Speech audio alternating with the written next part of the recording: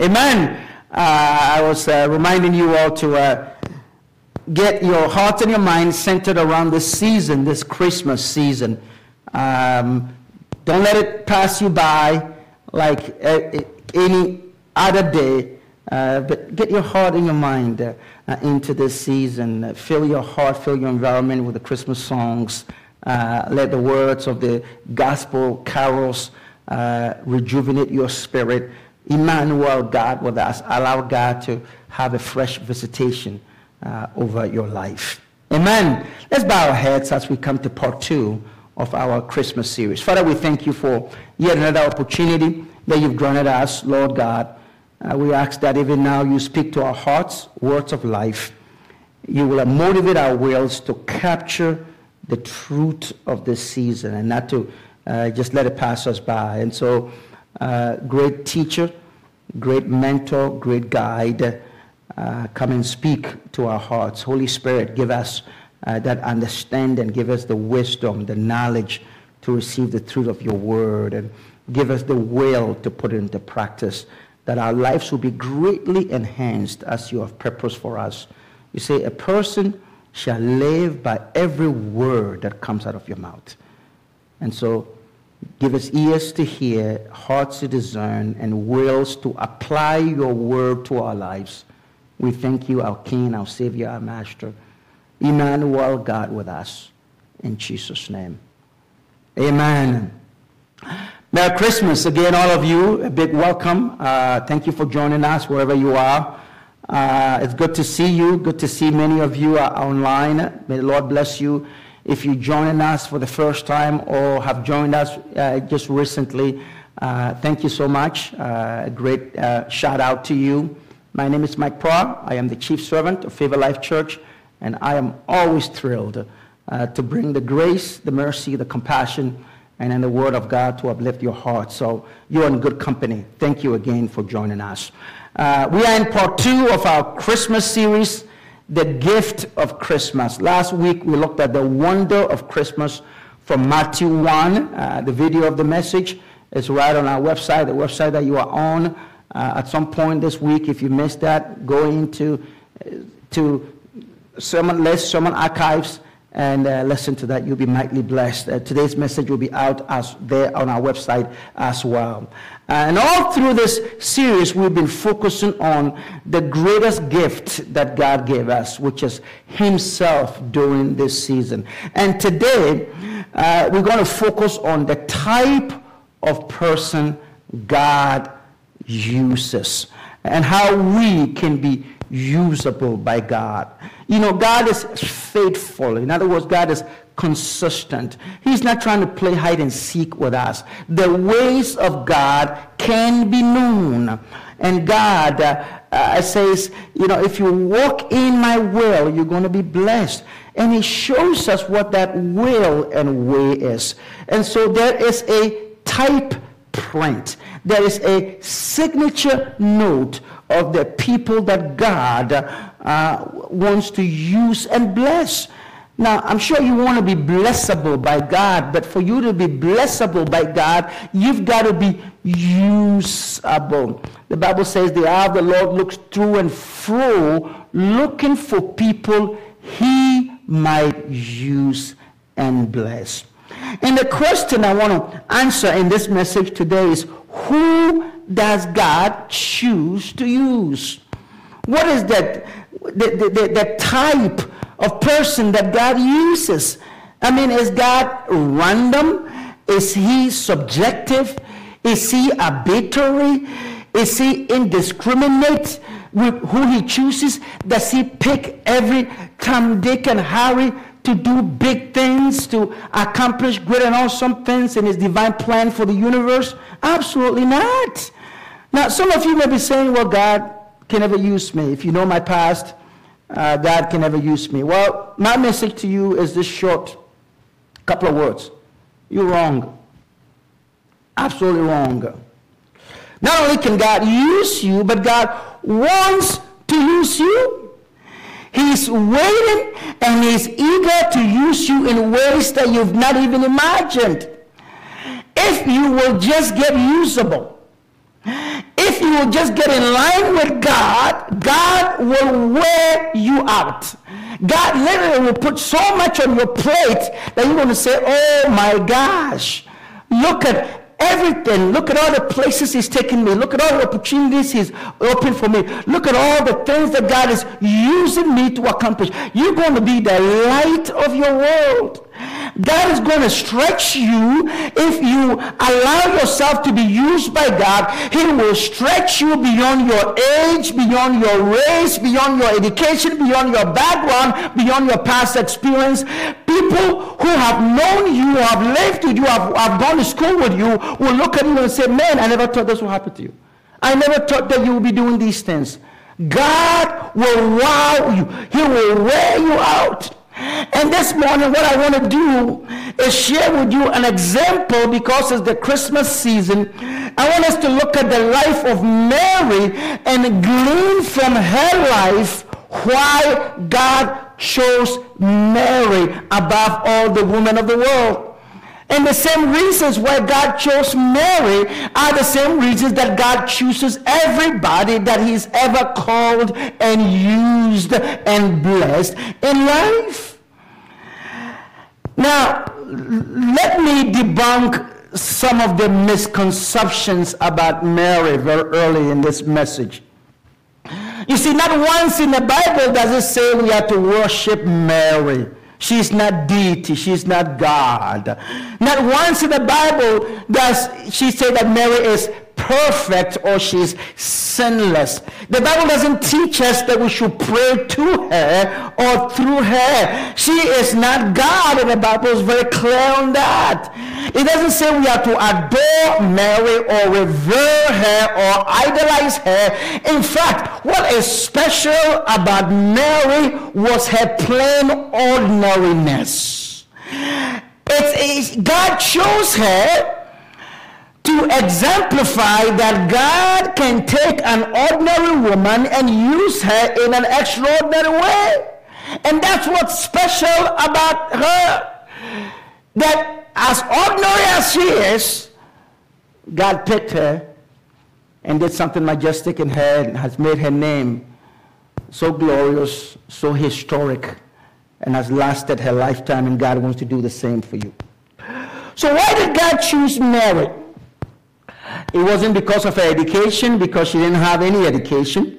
It wasn't because of her wealth. The Bible is very clear that she was poor. She came from a poor little town that was the dustbin, Nazareth. They used to say, can anything good come out of Nazareth? She wasn't educated. She wasn't wealthy. She wasn't even mature. The Bible is very clear. She was a teenager, perhaps about 17, no more than 19 years old. But God chose Mary because Mary trusted God. The only qualifier, the only reason where she came in line, the only reason where God picked her when she looked around the face of the earth is God picked Mary because Mary trusted God.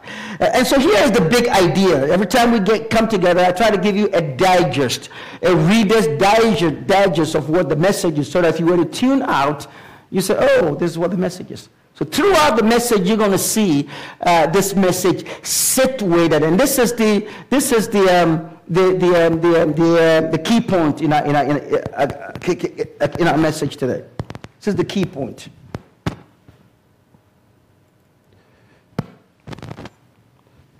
It is this. It is this. Or read that with me if you see it on your screen. It says what? Trusting God and going all the way with Him will make all the difference in my life. Repeat that. Say that with me. Trusting God and going all the way with Him will make all the difference in my life. Trusting God and not skimping and not going 1 foot in, 1 foot out. Going all the way. Put it all on the line. Leaving it out on the field. No regrets, no delays. Just going all in with God is the difference maker in your life. And this is what we see in the life of Mary. And today what I want to do is I want to share with you 3 things. Three things that made the difference in Mary's life. She had all kinds of fears, but she never let her fears control her. Instead, she modeled three things that you must have in your life in order for God to use you. For you to go all in God.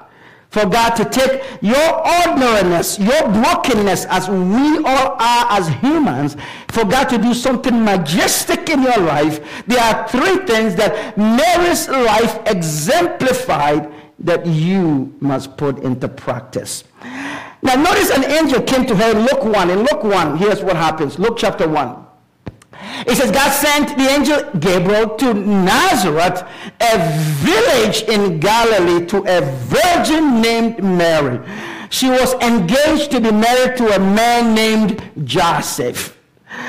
So here's what's happening. God moves in, the angel comes in, and then he says, hey, Mary, I know you're engaged, you're getting ready to get married, but guess what? Something is about to happen to you. And the angel breaks this news to Mary. You're going to be the mother of Jesus. Jesus is going to do all great things. He's going to save his people from his sins. He is God himself, God with us. And here's the reaction of Mary. Look at verse 29 to 30 of Luke 1. It says, confused and disturbed, Mary tried to think what the angel could mean. Don't be frightened, Mary, the angel told her, for God has decided to wonderfully bless you. Confused, disturbed, and frightened. Now that word, that Greek word for confused and disturbed is diatasso. Diatasso. It's where we get the word petrified. I mean, she was shocked beyond human explanation. That word means agitated greatly. It means scared to death. Now, won't you be scared to death if an angel showed up at your door and broke this news to you? You see, Mary had every reason to be frightened, but she didn't let her fears control her. God says you're going to be the mother of the Son of God. Everything that you have read in Sunday school, that the Messiah is coming, the Son of God is coming, the Redeemer is coming, it's here and it's going to be through you. This is the appointed time. And I'm sure she had all kinds of fears. And my brother, sister, the kind of fears we can imagine that Mary had are the same kind of fears that you will go through that many times keeps us from stepping forward and going all out and all in to be used by God in a big way. Here are them. Let me give you four of these possible fears. One is the fear of criticisms. Was everybody going to think about me? This stuff that has never happened before, a virgin giving birth. I mean, people are going to criticize me. People are going to call me names. It never happened before in my lifetime. Fear of criticisms. The second is the fear of the supernatural. God's going to take over my life. Something majestic, something extraordinary, something miraculous is going to happen. Wow. Wow. Also the fear of inadequacy. How am I going to handle this? How am I going to handle this? I've never been a mother before. I've never raised a child, much more God himself to be able to take care of. Wow. That's too big a job. Fear of inadequacy. Fear of not having the resources, the skills, the education, the know-how, the support to be able to do something big that has come upon you. Next is the fear of change. It's going to change my life. I mean, I like where I am. I like my situation. I like my experience, my background. This is the way I was brought up. This is the way my ancestors were brought up. In my town, in my family, in my background, this is the way we do things. And this is going to bring change that I can deal with. These are the four things, my brother and sister, that will keep anyone from being used by God. And everyone who was used by God had to overcome these four fears. The fear of criticisms. If I fail, what's going to happen? People are going to laugh at me. Things are not going to get perfect from the start, and I just don't want to fail, and so I'm just not going to do it. Fear of criticism. What are they going to say? If I took this job, if I started this class, if I took this trip, if I went here, if I step forward to serve God, what are people going to say? They're going to laugh at me. Fear of criticism. Fear of the supernatural. That's something bigger than yourself, something greater than yourself, something that you can't control, something that you can't turn off. When it becomes part and parcel of you, there are folk who just want to control everything in their life. That anything they can't understand, they can't read, they cannot connect with, it's like, no, it's too complicated. I don't want to do that. I'm in fear of the supernatural. What will happen to me? My life is going to change so drastically. I've been living this life for 30 years, 40 years, 50 years, 60 years. Now all of a sudden, I'm going to do what? I'm going to go where? Fear of the supernatural. The fear of inadequacy. The what? The where? God doesn't give us explanations. He doesn't tell us, oh God, the way everything will turn out from the start. He says, just trust me. But the fear of inadequacy, the fear of not knowing what tomorrow will bring, the fear of not knowing where this road will lead, oftentimes will cause people to stop and not go.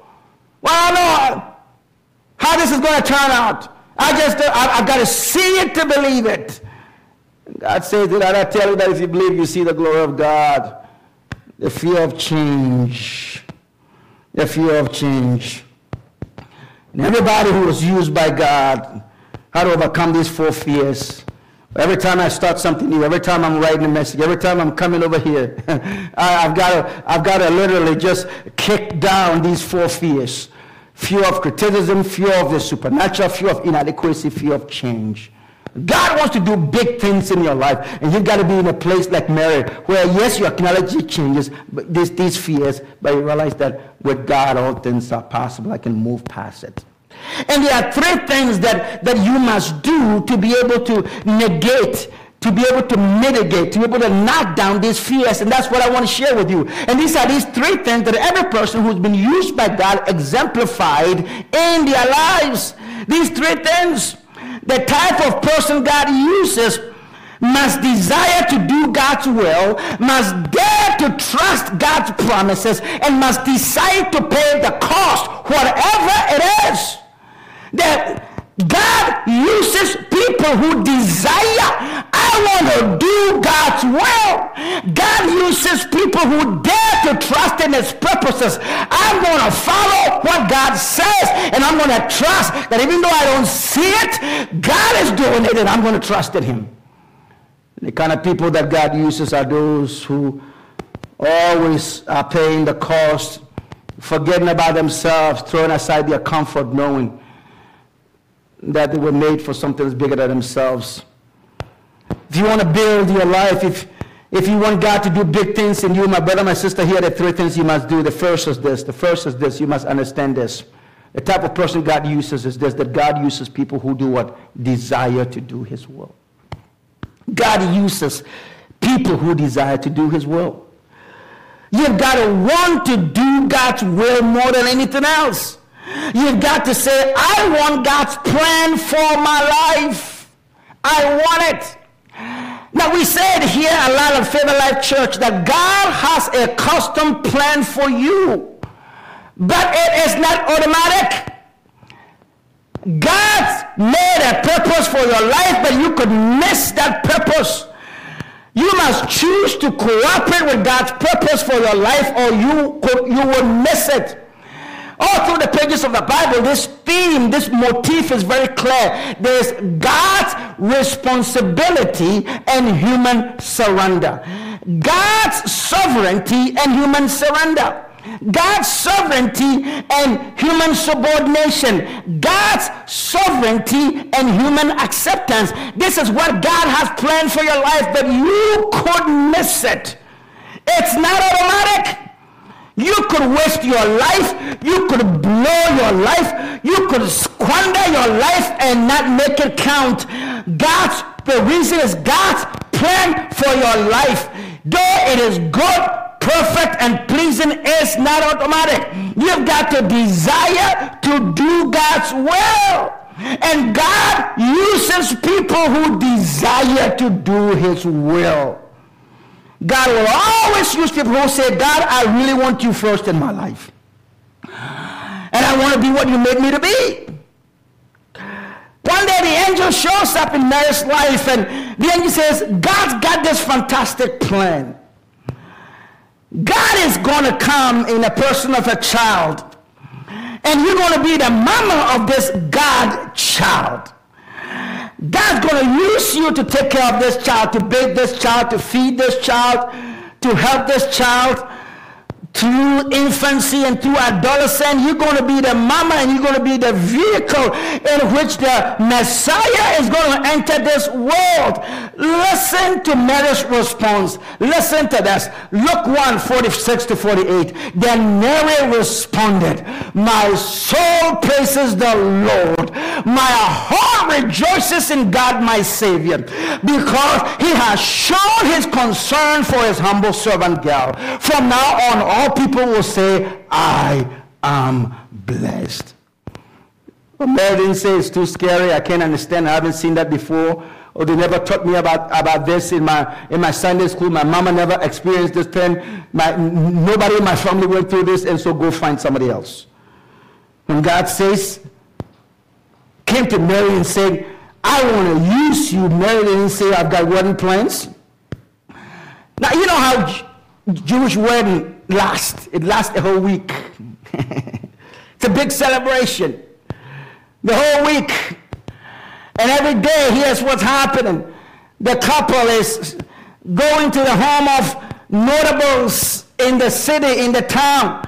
They will spend a day at the mayor's office, and everything is prepared and planned. There's feasting, there's dancing, there's music, and then the next day they go to the judge's house, and then there's celebration, and everybody is coordinating them and celebrating them and praising them. When they are coming, people are cheering. There's the sound of horns. The third day they go to the judge's house. The next day they go to the town clerk's house. And so here, the couple here, it's a big deal. Every little girl wanted to grow up to have a Jewish wedding, that week-long celebration. Spending time with all the hobnobs, spending time with all the celebrators, spending time with all the elders in that town, in that city.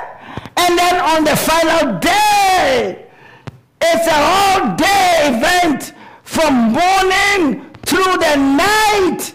People are just drinking and dancing and eating and having a wonderful time. And the couple is out there stopping down the way. It's like they're here, they're coming. The people are dancing. They're coming. They're hailing them. It's a big deal. And then they show up, and what a great celebration it is. Jesus situated a Jewish wedding, used that in the parable of the 10 virgins. Remember, he says there were 10 virgins, and they had oil in their lamps, and the master said, come, you never know when the bridegroom will show up, and so don't put a time limit on it. This is the epitome of a Jewish wedding. And when God, the angel, came and said, hey, Mary, you're not going to have a wedding. Instead, everything is going to be shoved to the side, and you're going to be pregnant and have a child. Oh, she did not budge on that. She didn't say, no, hold on, I've been waiting for this wedding plan. You can't change this wedding plan. We've got everything lined up. I mean, I've had my plan since I was a little girl. No! You've got to be willing. You've got to be willing to do God's will. You've got to desire to do what God says. She didn't say find somebody else. She had a wedding and she kicked it aside, but her response was this, that my soul rejoices in the Lord. It may not be convenient for me.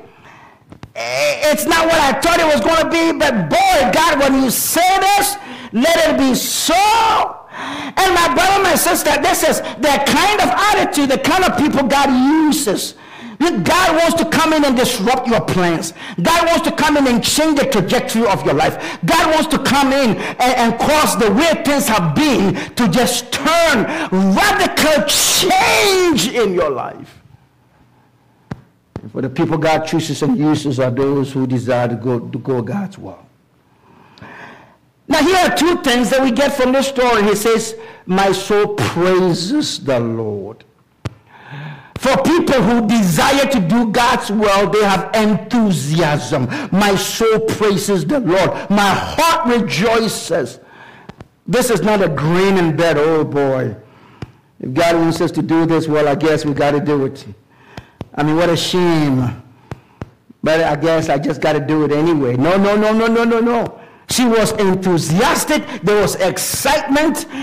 God's going to use me. So I'm excited about it. This is an act of, is a statement of acceptance, one of tolerance, one of eagerness, one of excitement. My soul praises the Lord. My heart rejoices. Whoa! Wedding plans, bye-bye, because I'm going to be used by God. I'm going to be in a pathway. I don't know where it's going to lead, but if God says it, I accept it, so let it be. My brother, my sister, nothing great in life is ever accomplished without enthusiasm. Nothing ever, nothing ever. You don't get anywhere further without enthusiasm. The word enthusiasm comes from two Greek words, entheos, in God. You get it in God. God is with me, so I'm going to do this. I'm going to take care of my kid. I'm going to do everything I can in this church that I serve. Oh, God is my strength. He's my source. He's my mentor. He's my friend on this job. I'm going to do the best I can because God is my strength. Entheos, in God. We get the motivation from God. You can't do it by yourself. You cannot look at everything that you cannot do and base your enthusiasm on. It comes from God. And so even in difficult situations where you cannot go, you can be enthusiastic. And this is Mary, who didn't understand at all, but she was what?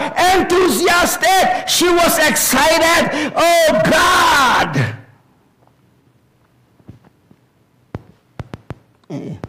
Now the will of God was good, perfect, and pleasing, and she bought into that. For you to be used by God, my brother, my sister, you must desire to do God's will. And this desire comes from an attitude of enthusiasm. Second, also, you see, it comes from an attitude of humility. My soul praises the Lord for showing concern of his what? Humble servant. In other words, God, thank you for thinking of me. Thank you for choosing me. Thank you for allowing me to be part of your vision, of your plan. Thank you for calling my name. Thank you for this door you've opened. Thank you for this opportunity, even though I don't understand, even though I don't know the turn around the bend. Oh, I am excited. I am in agreement. The word humility, it means agreement. It means joyful surrender. Because God has shown his concern for his humble servant. And here am I, use me. Here am I. Take all of me and use it for all of your will, God. And the point here, my brother, my sister, is this, that none of us deserve to be used by God. We are all trophies of God's grace. And God wants to walk in your life no matter how things have messed up or gotten broken. God wants to walk in your life, and he's looking for that desire. He said, I stand at the door of your heart and knock. Whoever opens the door. God uses whoever is thirsty, let him come and drink. For God so loved the world that he gave his only son, that whosoever, you see the whosoever's in the Bible. It is one of willful acceptance, one of willful desire to get in the will of God to do what he says he wants to do. And this is the first key, my brother, my sister, that we learn from the Christmas story by way of Mary. If God is going to do a work in your life, if you are going to see God's plan manifest in your life, if this change, this radical change that God has destined for your life, if it will come to fruition, my brother, my sister, you must desire it. God has already made his mind to use you, but he won't force it on you. It's not automatic. You must say, God, I desire your will for my life. Well, let's put some teaching around this. 3 people: David, Paul, and Jesus. David, a man after God's own heart. David, a man that God singled out from the sheep pen, singled him out. Not the oldest, but the youngest in his family. And God anointed him to be king. One who didn't have royalty in his blood, but God took the throne from Saul's son Samuel and gave it to a shepherd. Back in those days, a shepherd was the lowest in the totem pole. The shepherd was one who wasn't being counted in society in those days, but God picked a shepherd and made him the greatest king that has ever lived, David. You say, why is that? Look at this. Look at what David said. Psalm 40, verse 8. I desire to do your will. Oh, my God. You say, why does God pick people? Why does God use people? Why isn't God using me? It begins with a desire. I desire to do your will. Look at Paul. You remember Paul? Oh, Paul was a murderer. Paul was one who was really pulling Christians and beating them up and throwing them into the lion's den and making a mockery out of them. He was really one who was just the accuser, one who was in opposition to Christianity. And why did God use him? Why did God use him? Because God saw a desire in him that even though he was mean and brute and nasty, he was searching for something, searching for the will of God. He was doing all the right ways. And when God called on him, look at what happened. God saw that in him. Before he even saw that himself, that he was ready to do whatever God wanted to do. If he knew the right thing to do. Look at 2 Corinthians 5 now. Paul is speaking. He says, our only goal is to please God, whether we live here or there.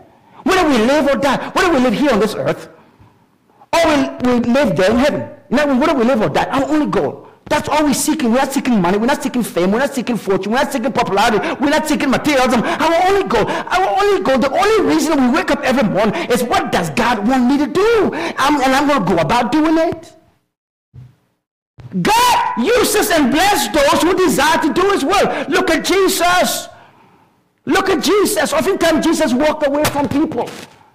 People who were hailing him. People who were trying to crown him king, and people who were adulating him. Here's what he said, John 6:38. I came down from heaven to do what God wants me to do, not what I want to do. Can you make this your goal? Can you make this your heart desire? That you're not here to please people. Don't live life to please your kids, your husband, your wife, your boss, anybody. Live to please God, and guess what? When you please God, when you live your life to please God, it takes care of everything else. One goal, one burden.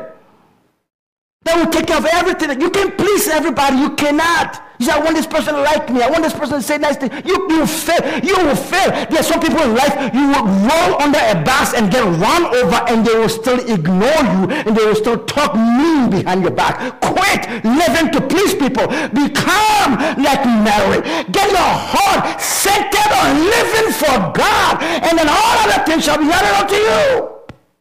And God's going to look at you and say, yes, in that family, in that home, on that job, in that community, in this season, I'm going to pick you and I'm going to elevate you. I'm going to heal you. I'm going to open financial doors for you. I'm going to bring breakthrough in your life. I'm going to cause strangers to do big things in you because you desire to do my will. See it in the life of Mary. We see it in the life of Paul, David, and Jesus. Make this your goal. Let this be your plan in life. He says, I want God's will to be in my life first. How do you know when you really want God's will first for your life? My brother, my sister, you know this for sure by listening to him every day. And every day I want to encourage you this week and for the rest of your life, get yourself in a place where you are hearing from God. Have a quiet time with God. If you're not listening to God, you don't really want God's will for your life. Because God's going to show you things about your heart, your life, your relationship, your finances, your goals, how you're spending time, your money. God's going to really get you centered on him. You're training your ears to hear from God, and you do it every day. God speaks to people who listen to him. And there are those, when you listen and hear from God, then you are led to do the will of God.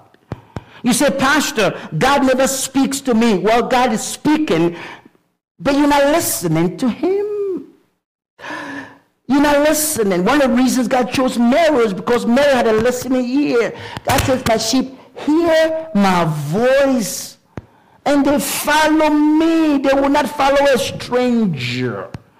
Look at Luke 2:19. Look at Mary, why God chose Mary, because she had the desire to do God's will. And that desire came from her. Listen, Luke 2:19, it says, when the angel came and said all these things, you're going to give birth to a child. His name shall be called Emmanuel. God with us. He's the Savior that has come. And she was hearing all these things. Later on, the angels came and they were telling all these things. The shepherds came and the wise men came. And he said, what? He says, Mary quietly treasured these things in her heart and did what? Often thought about them. Are you thinking often about the will of God?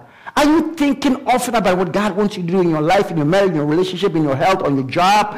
Are you thinking about, are you hearing from God and pondering over it so that God can expand the vision, so that God can set it in your heart and your mind to erode the things that you picked up from your culture, from your past, from your life, from tradition, the things that you see from Facebook and Twitter and Instagram that has entered into your psyche. Are you listening to what God is saying and treasuring that often in your heart so that you have the willpower to carry forth, even though none goes with you? She quietly treasured these things. You will treasure something that you desire, treasure something that you long for. She was looking for, man, how is it going to happen? Look at me, I'm only 2 months pregnant. Wow, this Son of God is kicking. I wonder how he's going to look like. I wonder what he's going to do. I don't understand it all, but I've heard what the prophet Isaiah said. His name shall be called Wonderful, Counselor, Mighty God, Everlasting Father. I heard it in Sunday school. I heard that, as a Jewish girl being taught to me. But wow, pondering, thinking, imagining, fantasizing. It says faith is the evidence of things not seen. The reason some of you easily give up when you criticize is because you have not lacked the vision in your heart and God hasn't shown it to you. Oh, we used to be in our old place, and there was a lady who came in, found us online and came in. There were only like 5 people or so in the Bible study. And I was teaching like there were 1 million people over there, and she was shocked. She was shocked after the service. She says, Pastor, I want to speak to you. I said, sure. She said, I don't know how you do it. There are 5 people here, and I've been to churches where there are thousands and thousands of people, and you were speaking today with the anointing, with the power, though all these seats were filled. I said, it doesn't matter. I'm doing the will of God. It's not about anybody else. You treasured something in the word of God, the will of God, the vision of God in your heart. I am speaking to you from an empty chapel, but I am seeing in my mind's eyes thousands and thousands of people who are receiving the word of God, and God spreading his word like a seed, bringing about transformational life change. That's what happens when you treasure God's word in your heart. That word becomes vision. And that vision comes alive. That desire is put to work. And the reason she could dismiss the criticisms, the reason she could dismiss all the fears, the reason she could shut down on her inadequacies and the change that was coming our way is because what she treasured the word in her heart. My brother, my sister, you do the same also, and God's going to do big things in your life. She did that often. You remember the story where a young man by the name of Samuel, her mother Hannah, just had one son, and she didn't have a son. She was childless in her old age and was being teased by others. She says, God, I just want to be called a mama. I just want to stop crying. Would you give me a child, and I'm not going to keep this child. I'm going to just raise this child, and when the child is a little boy, I'm going to take him into the temple so that this child will serve the prophet Eli. And God saw her heart and said, okay, I'm going to give you. And God gave him Samuel. And you remember what happened? She followed through and took Samuel in, and one day while Samuel was sleeping, Samuel was hearing a voice calling him, Samuel, Samuel, and he got up. Knocked on the prophet's door. He says, Prophet, I'm here. What do you want? He says, I haven't called you. Go back to sleep. It's too late. He went again, and the voice, second time, he says, Prophet, I'm here. What do you want? Third time. And the wise prophet, he told Samuel, he says, it is the voice of God that's calling you. The voice of God that you've heard calling you. Say this to that God. Say this to God. Speak for your servant is listening. Mary quietly treasured these things in her heart and often thought about them. What God wants to do in your life, your brother, your father, your mother, your sister, your friend, your neighbors, your husband, your wife, your kids, your co-workers have not seen and experienced it. God wants to speak, birth a vision, show you a diagram, a picture of what he's trying to do in your life. He's trying to paint it so loud and clear, and he wants to build on that as time goes on. Quiet your heart. Every day, get with God. Spend some time reading God's word, coming to him in prayer, humbly seeking him, and treasure these things in your heart, and that will build a desire to want to do God's will more than anything in your life. That's what Jesus says. Matthew 6:33. Be concerned above everything else with the kingdom of God and with what he requires of you, and he will provide you with all these other things. What should you be concerned about? Your house, the car that you want to drive, clothes you want to buy, the Christmas presents for your loved ones. It says above it all, above it all. Don't let that consume you. If that is what's consuming you, what are you going to eat for lunch? What are you going to shop? What sale you waiting to come by so you can buy something, some electronic gadget? Says, above it all, above your health, your marriage, your kids, your retirement, above it all, be concerned with the kingdom of God. What's the kingdom of God? The will of God, the plan of God, what God wants to do in your life, how you fit in the center of God's plan for this season. Be concerned about that. Be enthusiastic about that. Be in agreement with that. Be in alignment with that. Be in operation around that. And do what God requires of you, and then he says God will then do his thing. All other things will be open to you. Your little efforts will go far. He'll give you more energy, more passion, more desire, more dreams, more vision, more intellect. Oh my Lord, I could just spend the rest of this message on the all other things that comes as a result of you being concerned about God's kingdom. Be concerned. In other words, get involved with what God is doing. Be a participant of what God wants to do in your life. Find your way in the will of God's purpose for your life. And quit chasing after materialism. Quit chasing after the things that you feel will give you superiority over others. People don't care what you have. The minute you buy that car, you buy that home, you build that stuff, you're going to pass by. Somebody has something more than you ever have in life. But that's one thing that no one can take away from you. It is God's presence and God's purpose, God's plan for your life. That is so individual. Oh, yes. Chase after God and you find God's purpose. So a big key is trust God and go all the way with him, and he will make a big difference in your life. Go all the way. Have a desire to do God's will. Go all the way with God. Just throw yourself at the mercy seat of God. I don't care what anyone says, what anyone thinks, whether they like me or they hate me. It makes no difference in my life. Now and for the rest of my life, it's God's will, it's God's way, it's God's purpose. I want to walk hand in hand, eyeball to eyeball with Almighty God, and watch where God is going to take you.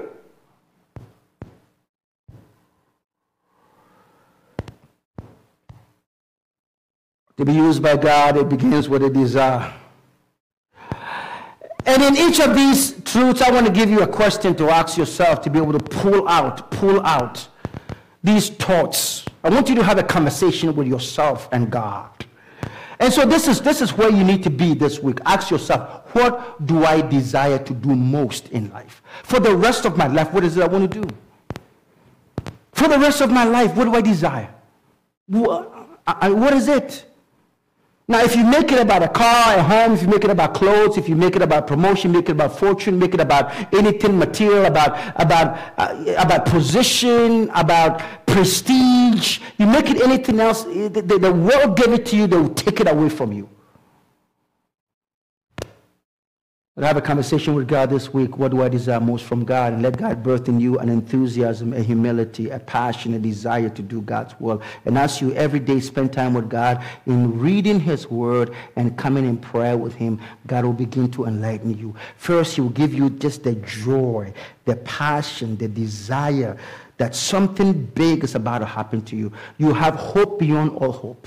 You have an inner satisfaction that nothing in this world, no clothes, no shoes, no handbag, no perfume, no rug, no electronic gadget can equal to that passion, that joy, that enthusiasm that God will begin to birth in you. You will realize for yourself that something big is about to happen to you, that you are standing on tiptoe at the precipice. You are seeing a periscope, like standing on a mountain top, seeing what God is about to do in your life and your generation.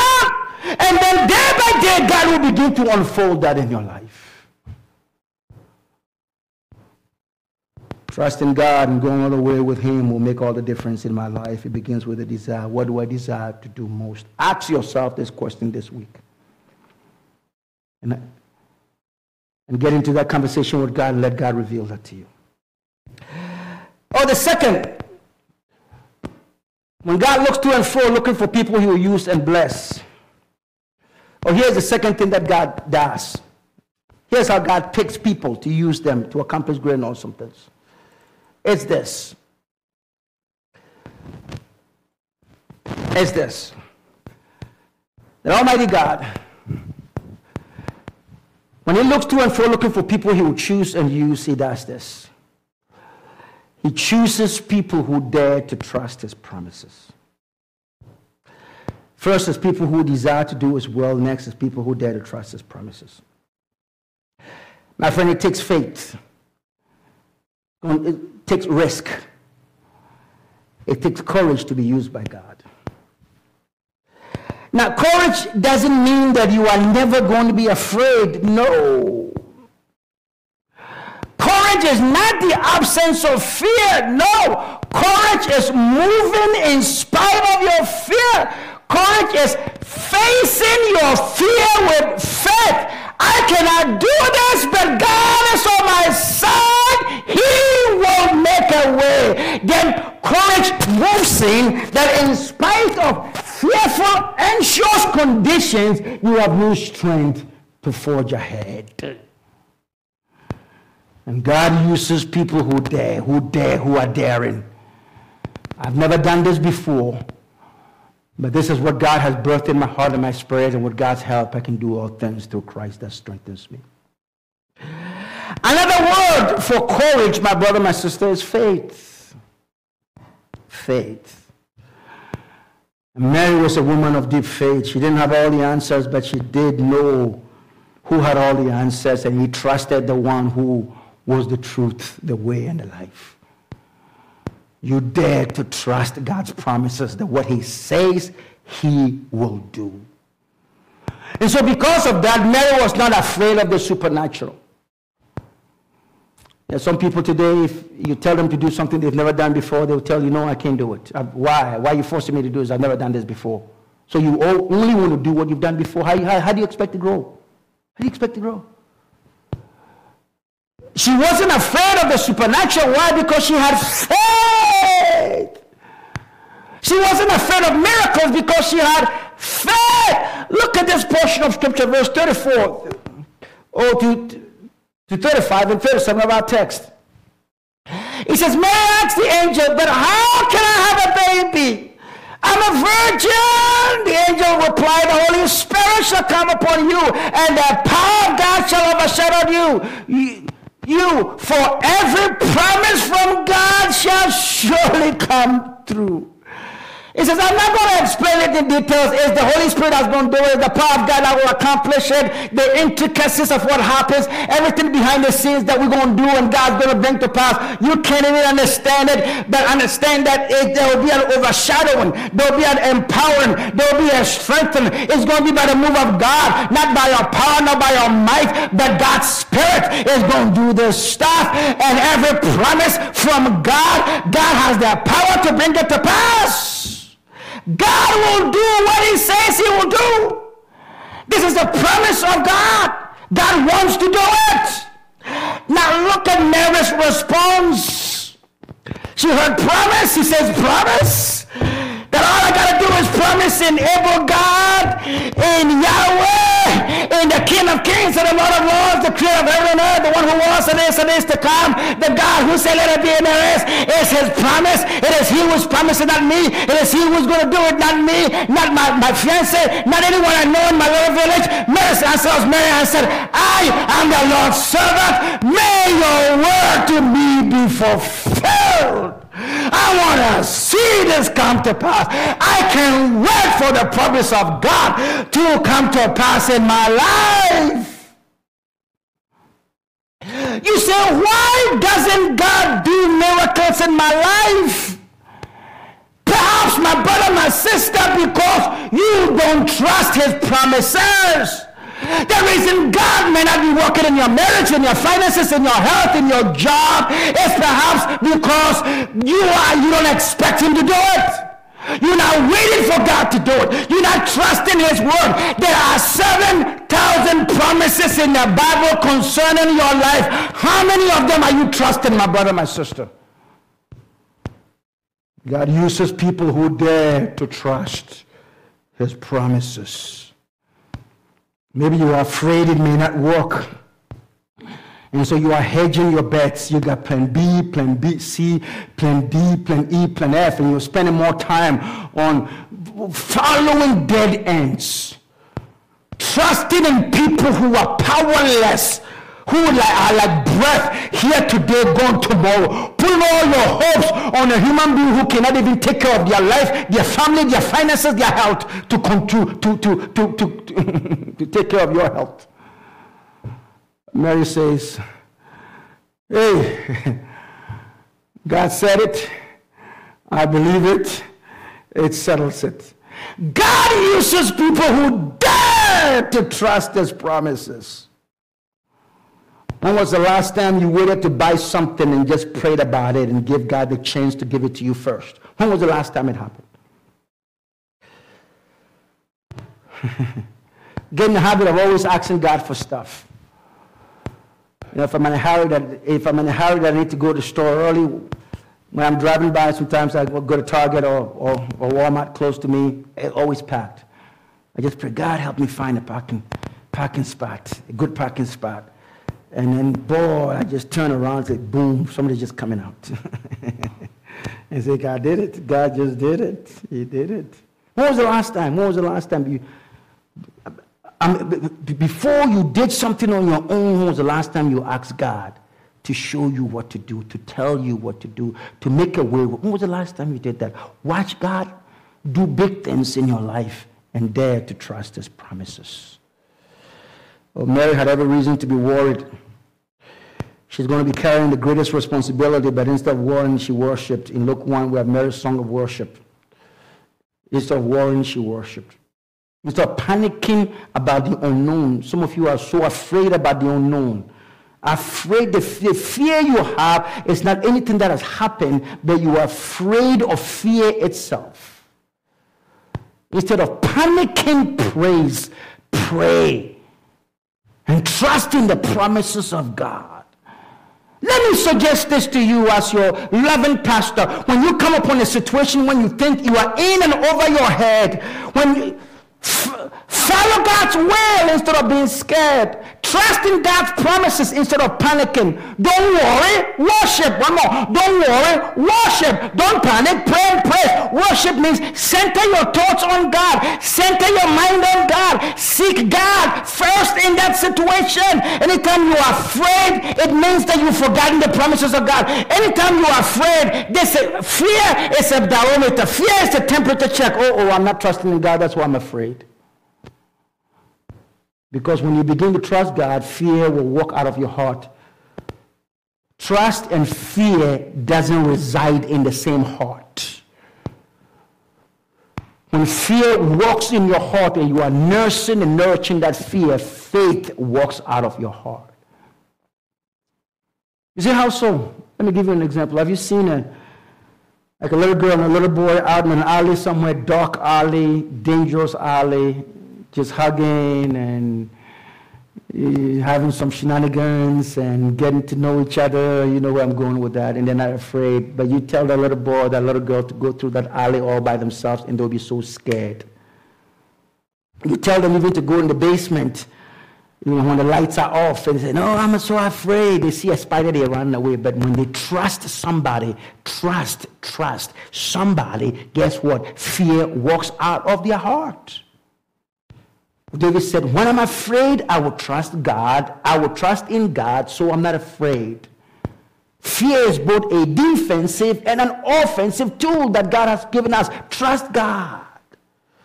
When you come upon situations where you think you're in and over your head, when it's scary, don't worry, trust in Almighty God. And this is what Jesus tells us. You should memorize this portion of Scripture. It's one of my life verses. It's very common. I want to encourage you to adapt that. Luke 18:27. What is impossible with man is possible with God. What is impossible with people? What's impossible with you, your neighbors, your friends, your co-workers, your bosses? What's impossible with people? What is impossible with the economy, with your doctor, is possible with God. You got to lock that in your heart that your destiny is in God's hands and He can do all things. So therefore, you are trusting, banking, following, expecting the promise of God spoken about your life to come to pass. And those are the people that God picks to use and to bless. Trusting God and going all the way with Him will make all the difference in your life. You know, Elizabeth, the aunt of Mary, emphasized this. You see, as it happens in Jewish customs, when you have someone who's having their first child, they will leave home and they'll go live with an older relative to help them so that they don't panic. They try to see them through. And so when Mary was about 6 months pregnant, she went into her Aunt Elizabeth, who was also pregnant with John the Baptist. And when Elizabeth saw her niece, Mary, here's what she said. She says, Mary, you believed that God will do what He said. This is why He has given you this wonderful blessing. You want to know why? You want to know why God wants to do big things in your life? He's looking for you to trust in Him, dare to trust in His promises. And this word of God is for your life. The reason God will pick you to do big things if you're trusting God is because you trust in Him. The reason God will do wonderful things in your life is because you trust in Him. Dare to trust God this Christmas season. This Christmas season, become like Mary. This Christmas, let it be known that when the eye of God is looking to and fro, God has resetting things. The apple cart has been changed. The deck is being shuffled. We are going into a new season. It's not based on experience. It's not based on stature. It's not based on anything else. God is picking different people to do new things in the economies of the world. And He's looking for people He will use and bless. The past is in the past. God's about to do a new thing. What COVID has brought is a great opportunity for new things, new economies, new systems, new plans, new way of things. And the Lord, whenever these things happen, you see in the Bible, God is picking different people. God wants to do a new thing. And He's seeking people who desire to do His will and desire people who dare to trust in His purpose. The reason God gave you this wonderful blessing is because you dare to believe that God will do what he said he will do. You didn't have a comme ci, comme ça kind of attitude. You didn't say, well, maybe we can still have the wedding and do this. Maybe we can hold off a little bit and not follow through with this. Maybe we can move forward with our own plans, and I just don't know what this is all about. No. You got to go all the way. Trusting God and going all the way with him will make all the difference in your life. You got to go all the way. It says the reason this is happening is God saw you. You went all the way. You went all the way. And God sees that in your heart, that the things that he's going to bring in your life with the birth of Jesus, the Son of God, as you are willing to put it all on the line and leave it all in the field for God. And so, my brother, my sister, here's the question that I want you to ask yourself this week. How much do I trust God? Ask yourself, have this conversation with yourself and God, and let the Holy Spirit come in and reveal gaps, reveal opportunities, reveal areas of your life where you really need to show up your trust in God. Are you trusting God for your life, your health, your family, your finances, your job? Are you really in that space where you are walking hand in hand with God, believing and trusting God? Are you in this Mary space? Do you have this Mary attitude that I believe that what God has said he will do in my life, it shall come to pass, and I'm living in that promise. I'm living in that faith. I'm in expectation of new things happening in my life. And you ask yourself, how much do I trust God? Do I trust God in my finances? Do I trust God in my health? Do I trust God in my marriage? How much do I trust God? And allow God to expose areas of your life where they are lacking. And ask him to motivate you so that you have a stronger trust, a strong faith in God.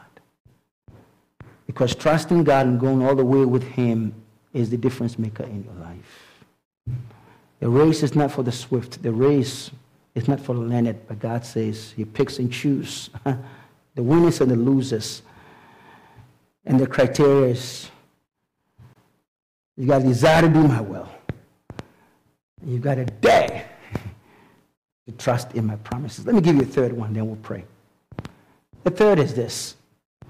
For you to be used by God, just as it was exemplified in the life of Mary, God uses people who would decide to pay the cost. There's always a cost in following God. There's always a cost in being used by God. If you were to say to God, God, in 2021, I want more of you in my life. In 2021, I'm going to draw closer to you. In 2021, I want to be in the center of your will for my life. What's going to happen? What's going to cost you? It's going to cost you some stuff. It may cost you some friends. It may cost you some time. It may cost you a change in habits. It may cost you places you used to go, things that you used to do, stuff that you used to watch. It's going to cost you. There will always be a cost. And drawing closer to God at a place where God picks you to do extraordinary things comes with a price tag.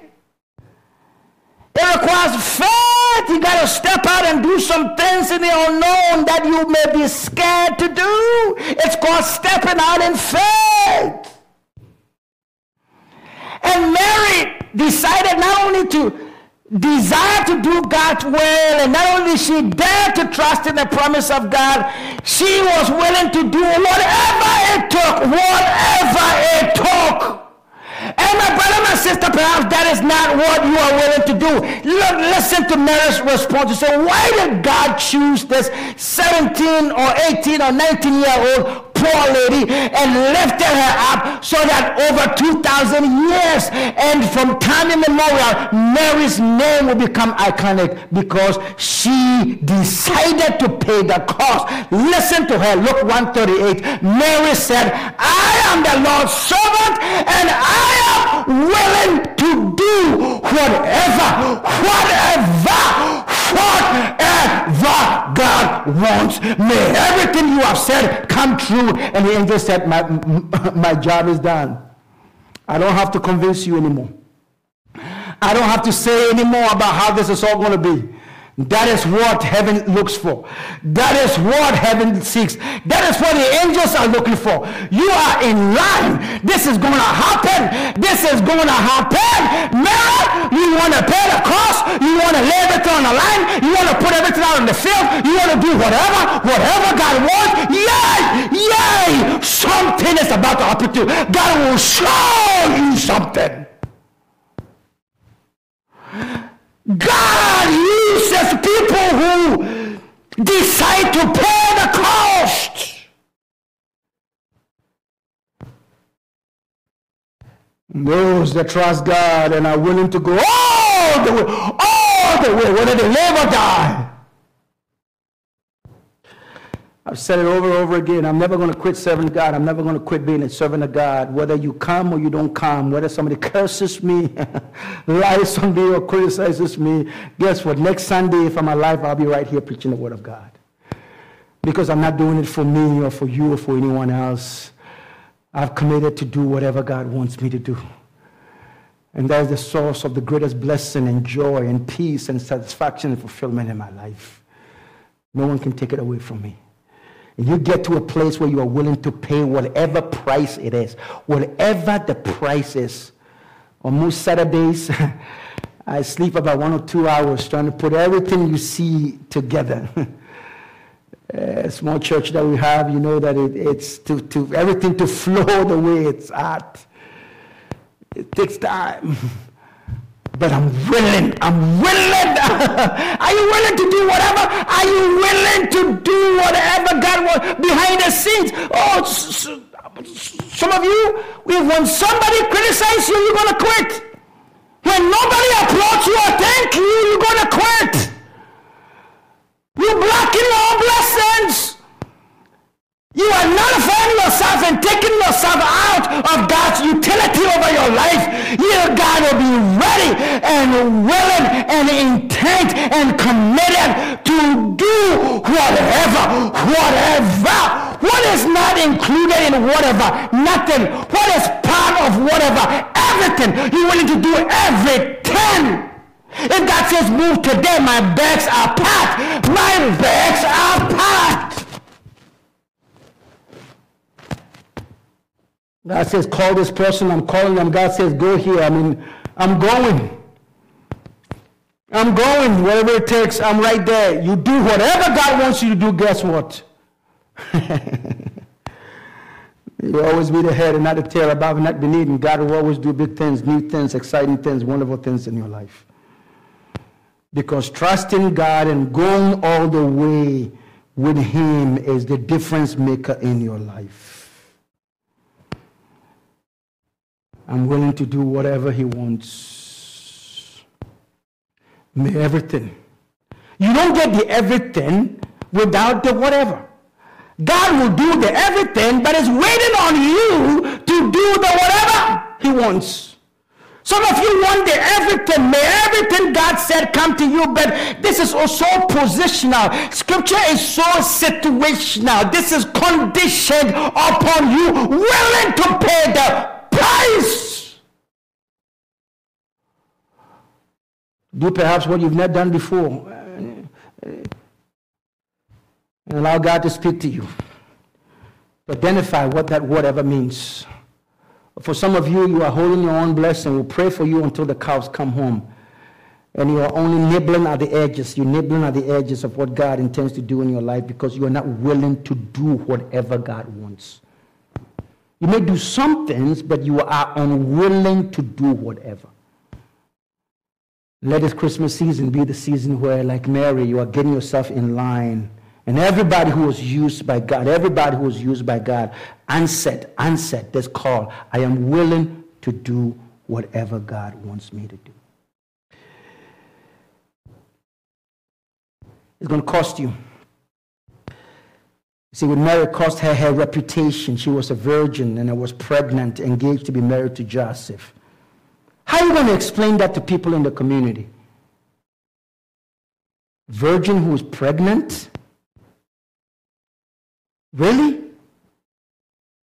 Your fiancé will believe that? Your parents will even believe you that they were born yesterday? And how long was her reputation smothered? For 30 years, because it had to take her 30 years to endure the blame, the accusation, the criticism, and the gossip. For 30 years, every time she walked over, oh, there she comes. What a shame. What a shame. She couldn't wait to be married to Joseph, and she went and had a baby, and they call, you say this is what the Messiah, the Son of God. What a shame. Because it had to take Jesus 30 years before Jesus started doing miracles to validate who he was. And for 30 years, Mary had to endure criticism, shame, accusation, gossip. It cost her 30 years of reputation, but she was still sticking by the whatever, sticking with God, sticking with God. Are you ready to stick with God? Oh, my brother, my sister. If you get serious with God's plan for your life and are willing to do whatever, God's going to do something mighty, something miraculous. And guess what's going to happen? That whatever is going to cause people to misunderstand you. That whatever you choose to do will cause people to misjudge you. That whatever is going to cause people to criticize you. And some of you can't handle being misunderstood, misjudged, and criticized. You want everybody to say nice things about you. Not everybody would. And the reason you haven't moved forward in your walk in life is because you are afraid to do that whatever which will cause people to criticize you, misjudge you, and misunderstand you at the detriment of being used by God. God doesn't care about what your enemies, about somebody who just careless, opens their mouth, literally just throws people on the... God doesn't care. The Bible says the anger of man doesn't change God's purposes. Someone is mad with you because you're serving God. Let him have it. Their anger, their disapproval, their criticism, their misjudgment, their misunderstanding of where you are in this space of your life, where you are ready to do whatever God wants you to do, will not erase God's purpose for your life. For 30 years, Mary paid the price and endured the shame and the scrutiny of her reputation. It did cost her not only her reputation, it cost her comfort. You say, why do you say so? You know, the Bible said that Jesus was to be born in Bethlehem. Now, Bethlehem was the big city, was the downtown of back in those days, Bethlehem. She lived in a small village, Nazareth, that is 70 miles away from Bethlehem. So God's will being done means that at some point she's got to get herself in the 9th month of her pregnancy where she's going through labor pains. She's got to move from Nazareth to Bethlehem. But she didn't have to do that. She didn't have to orchestrate it. God had orchestrated it just at the right time. Guess what happened? God caused the governor, Roman governor back then, to say, everybody come to the city. Everybody come to the city and get counted. Everybody. The census coming in. You better stop whatever you're doing and you got to move to Bethlehem to be counted. Bring you and your kids, and whether you are pregnant, whether you're going to have a baby, you don't care, come and get counted. Because the census had everything to do with taxation. We know how many people we can tax. We know where you are. We know who you are. We know you are around somewhere, so we can come after you. And so while the Bible says that Jesus needed to be born in Bethlehem, and God came and picked a young lady in Nazareth, guess what?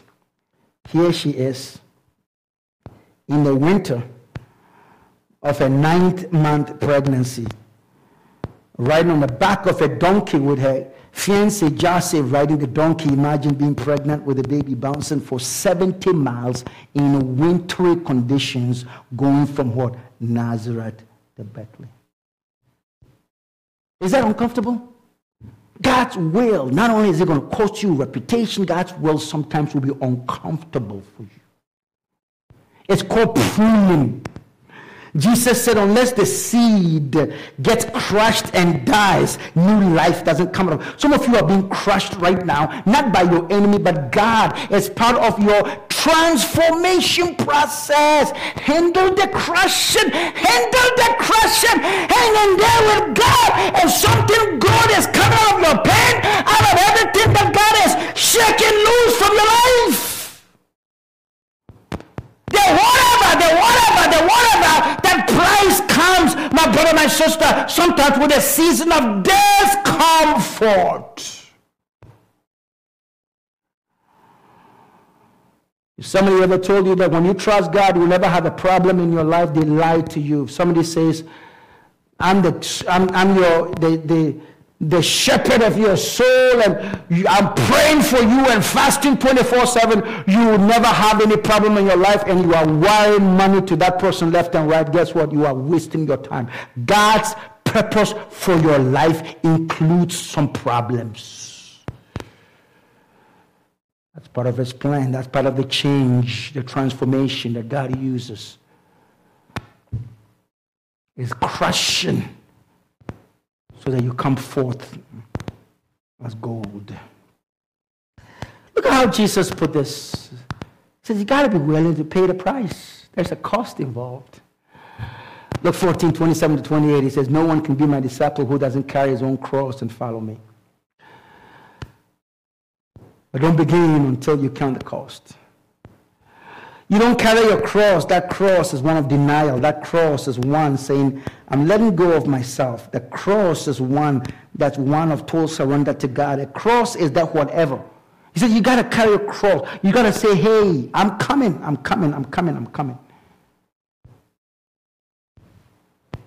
But know that's going to cost you. And be ready to pay that price. For Mary, it was her reputation. For Mary, it was her discomfort. For some of you, it will be your friends, your family. Some of you will be your attitudes, the places you used to go, the buddies you used to hang out with, the things that you used to do in the past. You're breaking away from your traditional lineage. Some of the activities and lifestyles of the old that didn't bring any success to your ancestors. You say, I'm just going to let go of all this stuff. I'm ready. I'm ready. I've counted the cost. You say, don't commit your life to God until you've really considered it. Look at this square in the face and say, I don't want this. Do that closet cleaning. Go to your closet, the closet of your soul, and say, I'm not going to wear this dress anymore. I'm not going to wear this shoe anymore. I'm not going to do this, and begin to take stuff and trash it. This habit, no. This lifestyle, no. This kind of people, no. The way I used to talk, no. The way I used to be, no. You begin. He says, begin to do all these things. Begin to let go. Let go of what's not working and let in what's working. Let go of your ways. Let go of your choices. Let go of your behaviors that are contrary to God's will. Let go of all the areas you are blocking God from your life. Let go! Let go!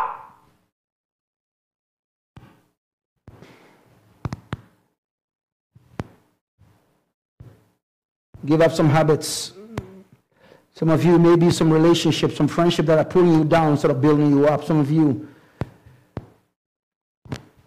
some of the dreams, the ambitions, the goals, the plans that God has spoken to your heart, areas where God wants you to get invested in, participate in, where you are waiting. Who are you waiting for? Who are you waiting for? You are waiting for the opportune time, the right time, the perfect time. Well, the perfect time is now.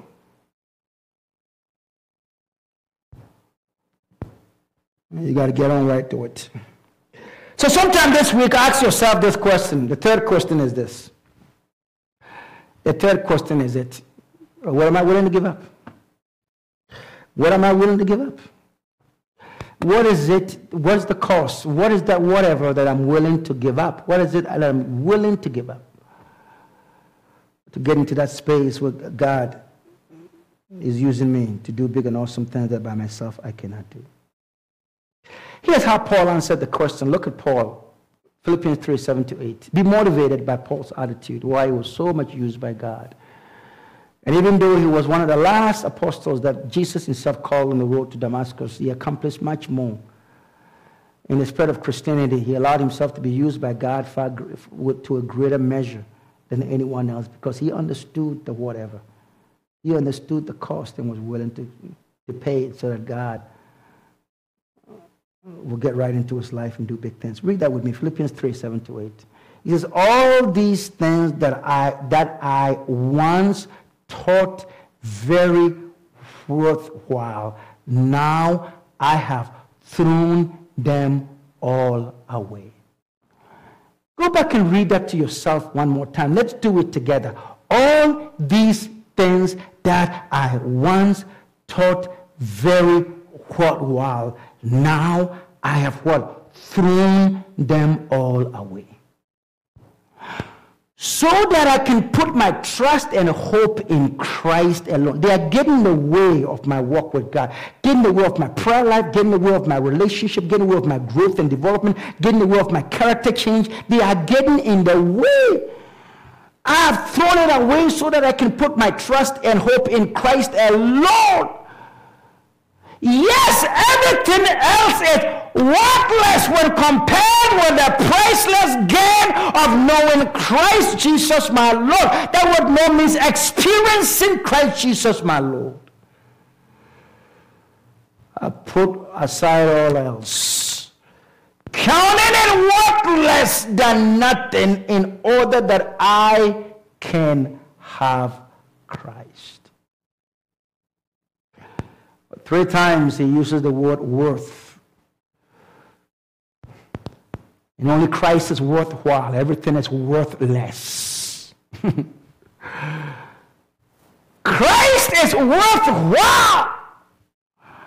But everything else that is getting in the way of you being used by God and getting to a higher ground and accomplishing what God has destined for your life is worthless.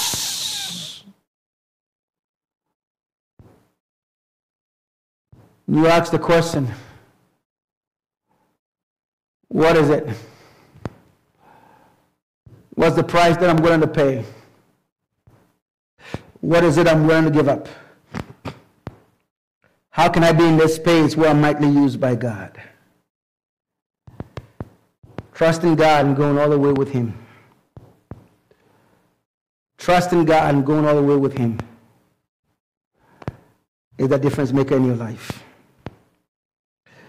I don't know about you, my brother, my sister, but perhaps you are in that space in your life where you need to look to God to do big things in your life and trust in him to come through for you in ways that you've never trusted God.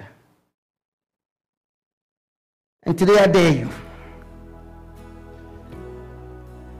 And today I want to encourage you to get to this space. Get to this space. Mary said, you believe God. Elizabeth said, Mary, you believe God. You got into that space where you are desirous to do the will of God. You dare to believe in God. You got to that place where you were willing to pay the price. And that's what caught God's attention. The eye of the Lord is looking to and fro, looking for people he will use and to bless. Somebody catch the attention of God. Let God know that I'm here, I'm ready for my move, I'm ready for a change, I'm ready for my breakthrough, I'm ready for utility, I'm ready for my expansion, I'm ready, God, I am ready. To go God's way. But you see, as God has promised to do big things in your life, he needs your surrender, he needs your alignment, he needs your agreement. He needs you to believe in him. He needs you to trust in him. Today, will you make that call? Today, will you make that decision? Today. As we only have a few weeks before 2021 is ended. Will you get into that space in your life where you're really making it sure? Maybe someone for the very first time. You've heard an invitation to come to Jesus, and maybe you've mumbled those words, but you really haven't meant it. Let today be the day, as you've heard, what it took for a poor 17, 18, or 19-year-old little girl to answer the call and to be used by God. God did it for her, he will do it for you too. Trust in God. Give him your life. Give him your life. Let me pray with you to begin the walk of a radical life change in your life. 40 years ago, I gave my life to Christ. I didn't know I would turn up like this, but I have no regrets. I have no regrets. God has done big things and is doing huge things in my life. He will do it for you too. Pray with me, my brother, my sister. Jesus, I thank you that on this Christmas season, I have the opportunity to be reminded that you came to set me free. And so as best as I know how, Lord Jesus, I open my life to you. I ask you to come in my heart, save me, and make me one of yours. And on the day when my time here on earth is done, in heaven where you are, oh, I want to be there. So come and take me at your appointed time so that I'll be with you forever in heaven. Thank you for saving me. In Jesus' name. Amen. I want to pray with you before we wrap up. But in a few moments, may I encourage you to sow an end-of-year gift to Favor Life Church. You know, we are a listener and member-supported church.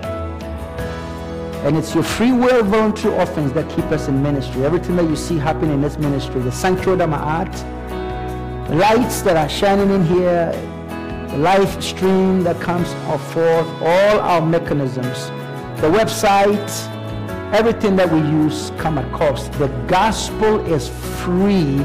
It takes money to spread it. Oh, how will we be if we had the resources? Just imagine. And do what you can to be able to support God using this ministry to spread his word of hope and to send forth his prayer and encouragement to many so that breakthrough will come. Would you be a partner by sowing a seed today, this week, this end year into Favor Life Ministry? There are 4 ways you can do that. The green button right on your screen, when you scroll down a little bit before you leave today, will you scroll down and sow a gift into Favor Life Church? A green button can accommodate all given methods. You can use your debit card, you can use your credit card. If your card is a Visa, MasterCard, Diners, American Express, you name it, you can utilize that right there. You can also, using that Give Online button, also use your checkbook, your checking account or your saving account, using your account number and your ABA, you can send in an electronic check. All you have to do is type in that information, hit send, and that electronic draft will happen seamlessly. For those of you who have Google Pay or Microsoft Pay or Apple Pay, right there on the give button, also you could use that giving platform to be able to sow a seed into Favor Life Church. You can also give via Cash App. Favor Life is our handle where you find us. Favor Life, one word. You find us on Cash App. Zelle! Some of you use Zelle. May the Lord bless you all. If you sign up for Zelle, scroll down. Instructions are how you would also give electronically through Zelle. Amen. I want to thank you all for joining us. May the Lord bless you. Now let me pray for you, for God to do a big thing in your life. Father, oh God, I pray that you will send a Mary-type miracle unto your people. Take your people to higher ground. Father, begin to birth in them a desire to do your will. Ignite in them, Lord God, oh, the courage, Jesus, to trust in your promises. Father, give them the passion to do whatever it takes to pay the cost, to walk hand in hand with you, Lord. Open the doors for your people, Lord God. Bring them out from wherever they are, Lord God Almighty, into a new place of growth, of utility. Use your people. Use them in a mighty way, God, my Lord. Call your names, oh God, and use them to accomplish great and awesome things.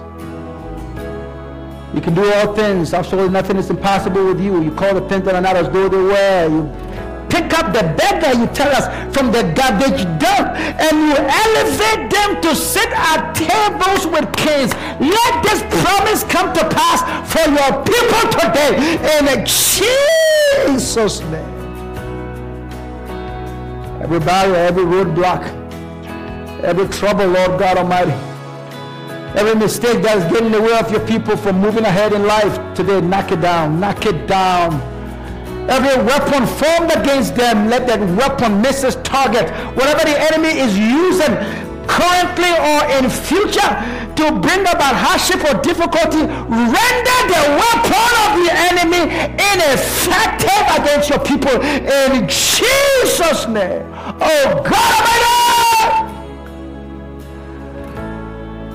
And Father, they tell us that we are in the difficult throes of COVID. And so everyone today, protect them from coronavirus. Don't let them get infected, Lord. Anyone who has any hint of this virus in their body, smash it out. Burn it with Holy Ghost fire, Lord God. Eradicate COVID from their homes, from their, oh God, my Lord, from our school system. When they go to the grocery store, sanitize, disinfect their whole places. Oh God, my Lord, at the gas station, in their workplaces, their communities. Oh, go before and after them, and Father, put that blanket of protection, the shadow of the Almighty, cover your people against coronavirus in Jesus' name. And the enemy always loves to get a last laugh as this year is coming to a close. Oh, don't let any sickness befall your people.